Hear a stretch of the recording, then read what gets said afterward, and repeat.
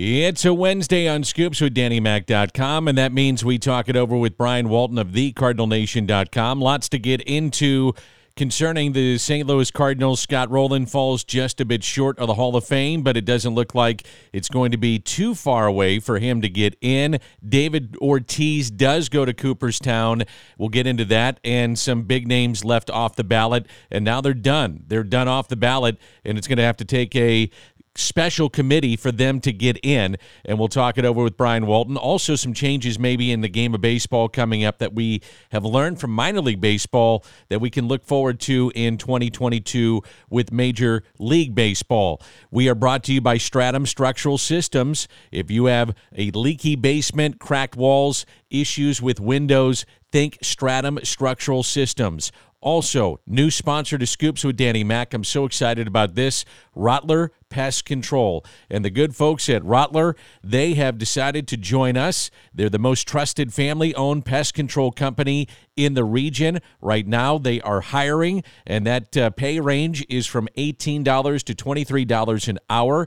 And now through the end of February, they are offering a $1,000 signing bonus, $1,000 referral bonus. Spring is on the horizon, and that means that you need to be thinking about that pest control right now. So free inspection, $35 off initial service program, and they have services for residential or commercial properties. That's pest solutions, mole and lawn, rodent solutions, bird control, wildlife solutions, rodent solutions, mosquito solutions in the summer, termite solutions. So think Rottler, and their number is 877-ROTTLER or Rottler.com. And thank you very much to Rottler Pest Control. Let's bring in Brian Walton of TheCardinalNation.com. Lots to get into, as I mentioned. Brian, good morning. How are you? Good morning, Dan. It's a pleasure to be here talking about baseball, although I wish we could talk more about what's on the field rather than what's off, but we're going to have to be happy with dealing with off-season news for a while longer, it appears. Yeah, but it does sound like there's a little movement with the CBA, and I guess that's progress, so I'll take that as a win. Well, I guess yes, but I'm still pessimistic about the whole matter. Dan, they've known for months and years that this deadline was coming, and they waited 55 days after the December 1 lockout to sit down at the table and get serious about exchanging ideas. And yeah, it's great they sat down on day 55, but shame on them for not starting, before the deadline even came, getting serious about this. And now the talk is, well, the owners are prepared to give up regular season games if they have to. And that's just a shame. It didn't have to be this way, but that's the way it's rolled out. We've seen the committees already put in some of the Hall of Famers, or will put in some of the Hall of Famers, which includes Jim Cott this summer. But then the vote by the Baseball Writers Association of America came out last night. The only guy getting in, David Ortiz. It kind of, to me, it opens up another can of worms, but Ortiz gets in. Let's start with that. What'd you think?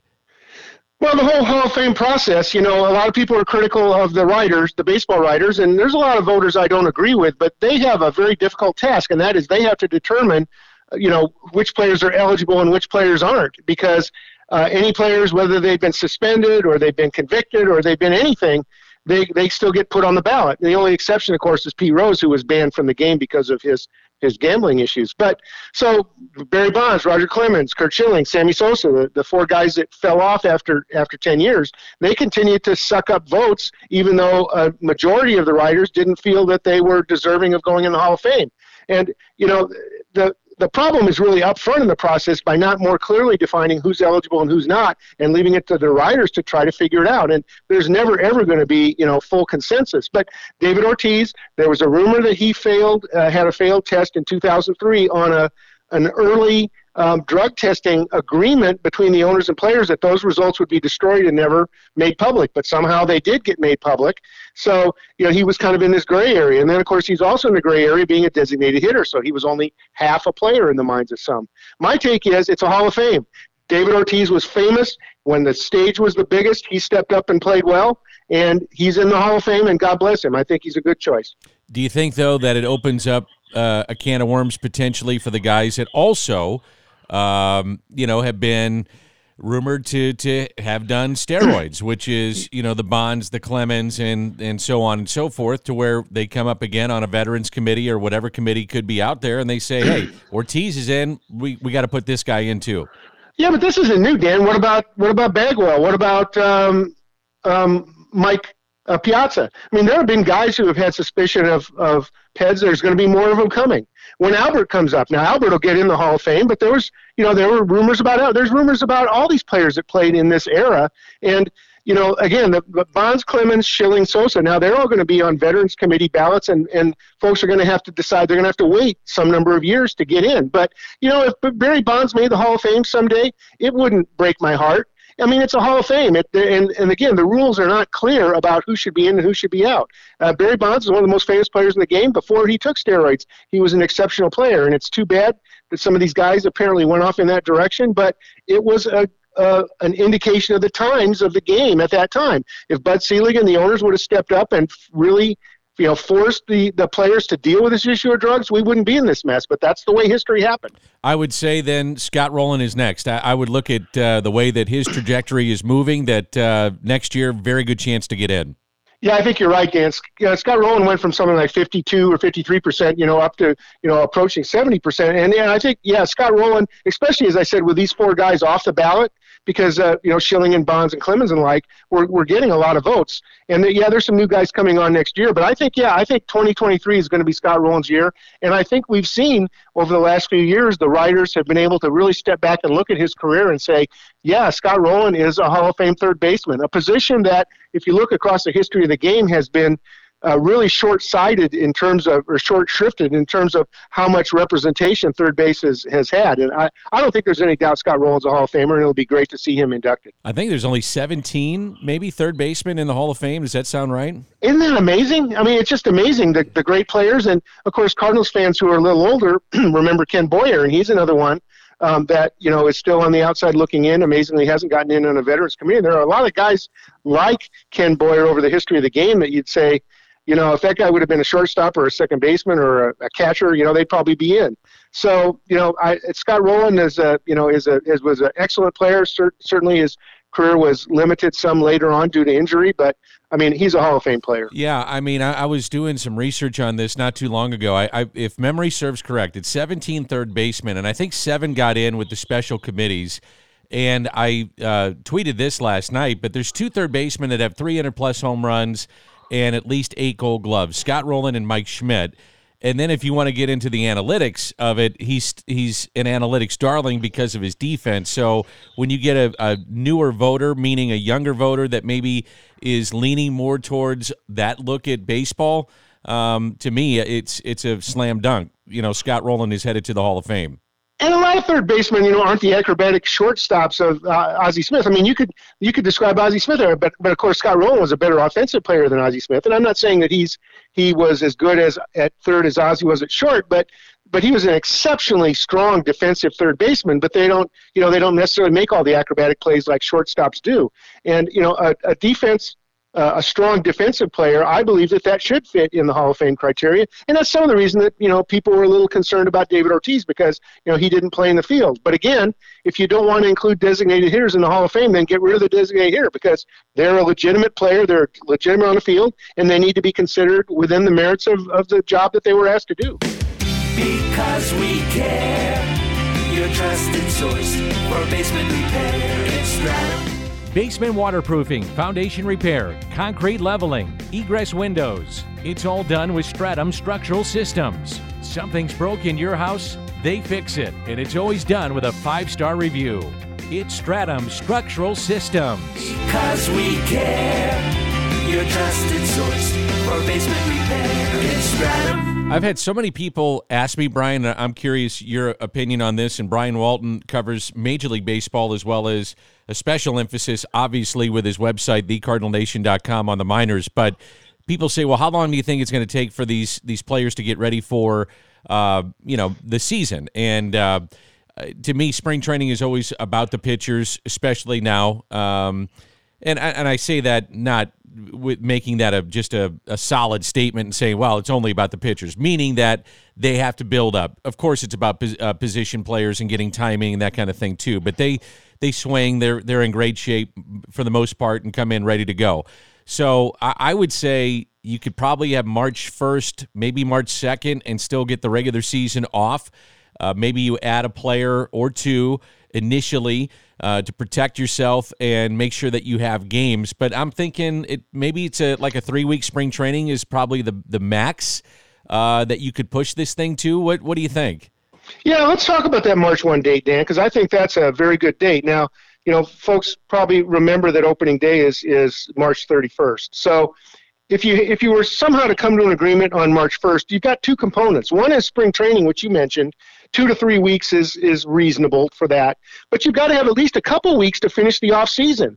Players haven't gone through arbitration. There's dozens of free agents that aren't signed. There's a bunch of business, the Rule 5 draft, if they're going to hold it. There's a bunch of business of baseball things that have to happen after there's an agreement. And I'm not talking about just an agreement in words, but it's agreement on paper, because there's issues of free agency and arbitration and all that stuff that are going to play into how teams decide which players to sign. So, I think you're right. I think the latest you could make opening day work is March 1st, and even that, there would have to be an awful lot of stuff jammed into those few days in the month of March. In terms of what you have seen in the minor leagues, and last year was kind of a testing ground for some of the rules and differences from Major League Baseball, what do you think needs to be implemented to make this a better product with Major League Baseball? And I'm to me, if they would enforce the pitch clock, I don't necessarily think it's a great thing, but if we have to do it, we got to do it. But I think that's one way to help this game and to get more action and more speed into the game. Yeah, I do too, Dan. I think the pitch clock, I haven't really seen anybody of substance complain about the pitch clock. And what's happened in the minor leagues, it first started in the Arizona Fall League, then in the lower minors, and it sort of becomes then a thing of habit. The pitchers just know they have to get the ball and get ready, and there's not a lot of walking off the back of the mound and, all the things that elongate games and make the game less exciting to watch. I think we're going to, automated balls and strikes is now moving to a number of the AAA ballparks in 2021. And I think it's only a matter of time until we see that. And again, I'm not necessarily disturbed by that. I think it's, again, an admission of the changing times that we're seeing. And it doesn't take away the fact that the home plate umpire is still controlling the game. But, help calling balls and strikes, I think, can make the games play more crisply as well. The increased size of the bags, that's okay. Shifting, kind of the jury's still out on that, but there's a fair number of people who agree that maybe keeping 2 infielders on each side of the second base bag is a good thing. That still has to be worked out, but that's been tried in the minor leagues as well. And again, the idea there is to help offense, create more offense. I'm going to ask you this about the CBA too. 40-man roster guys, and some of these guys have never made it to the major leagues, are impacted by what's happening right now. So what's the trickle-down effect that could have on some of the minor league rosters and what we see if the lockout is still taking place? Yeah, I've got a detailed article about that, both in the context of baseball in a whole, but also the St. Louis Cardinals, and that's for members of the Cardinal Nation. And the essence of the problem is that the 40-man roster includes a number of young players who have not got major league experience yet and aren't realistically going to make the 26-man roster at the beginning of camp. But those 40-man rosters those 40-man players are locked out. So we're talking about guys like Brendan Donovan, Freddie Pacheco, Jake Walsh, guys who just got added to the 40-man roster, and they won't be able to report to camp. So in a normal world, you'd say, gee, you just send those guys over to minor league camp, no big deal. Yeah, they would miss the experience of being in big league camp, but you can't do that because they're locked out. And there's some other guys who folks would want to see get experience. The Cardinals would want to see get experience. I'm talking about a player like Ivan Herrera, the catcher who's the heir apparent to Yadier Molina. Herrera's on the 40-man roster, but he has to stay home in Panama because he can't come in because he's locked out. So Ali Sanchez, the third-string catcher. So there are guys who you'd like to see in camp, but they can't go to either camp. They can't go to minor league camp, and they can't go to major league camp. And I guarantee you that, the folks who are worried about the issues of money and service time and free agency aren't thinking about these young players. Now, I want to be clear, though, that most of the top Cardinals prospects, and here I'm talking about guys like Gorman, Walker, Liberatore, Zach Thompson, they're not on the 40-man, so they'll be able to report to minor league camp on time, but they won't get the benefit of being in big league camp likely because big league camp is going to be shorter. We already talked about that. That's probably going to be shorter. And so the focus in big league camp is going to be on getting the major leaguers the at-bats and the innings they need in a short period of time to get ready for the regular season.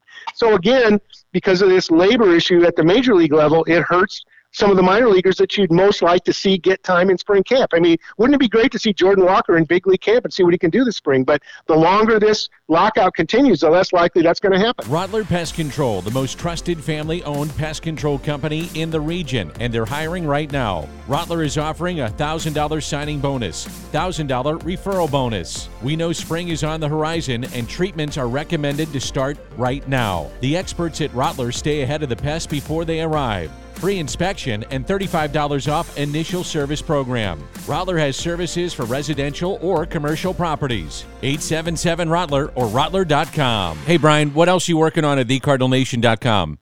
Well, we're continuing to roll down the top 50 prospects of the year. We're at number 15 now. You can read about Malcolm Nunez, a third baseman who's got a lot of promise, but third baseman is a crowded position in the system. So, what's going to happen with him? We've got some changes being made to the international program, a number of players released. We got a new series on the history of the Cardinals' best lineups by state, and we started with Texas. So a lot of information about what's going on. Even though there's no baseball, we have new content at the Cardinal Nation every day, and we'll continue that indefinitely. Yeah, it's great stuff. TheCardinalNation.com. Thanks, Brian. We'll catch you up next Wednesday. Take care, Dan.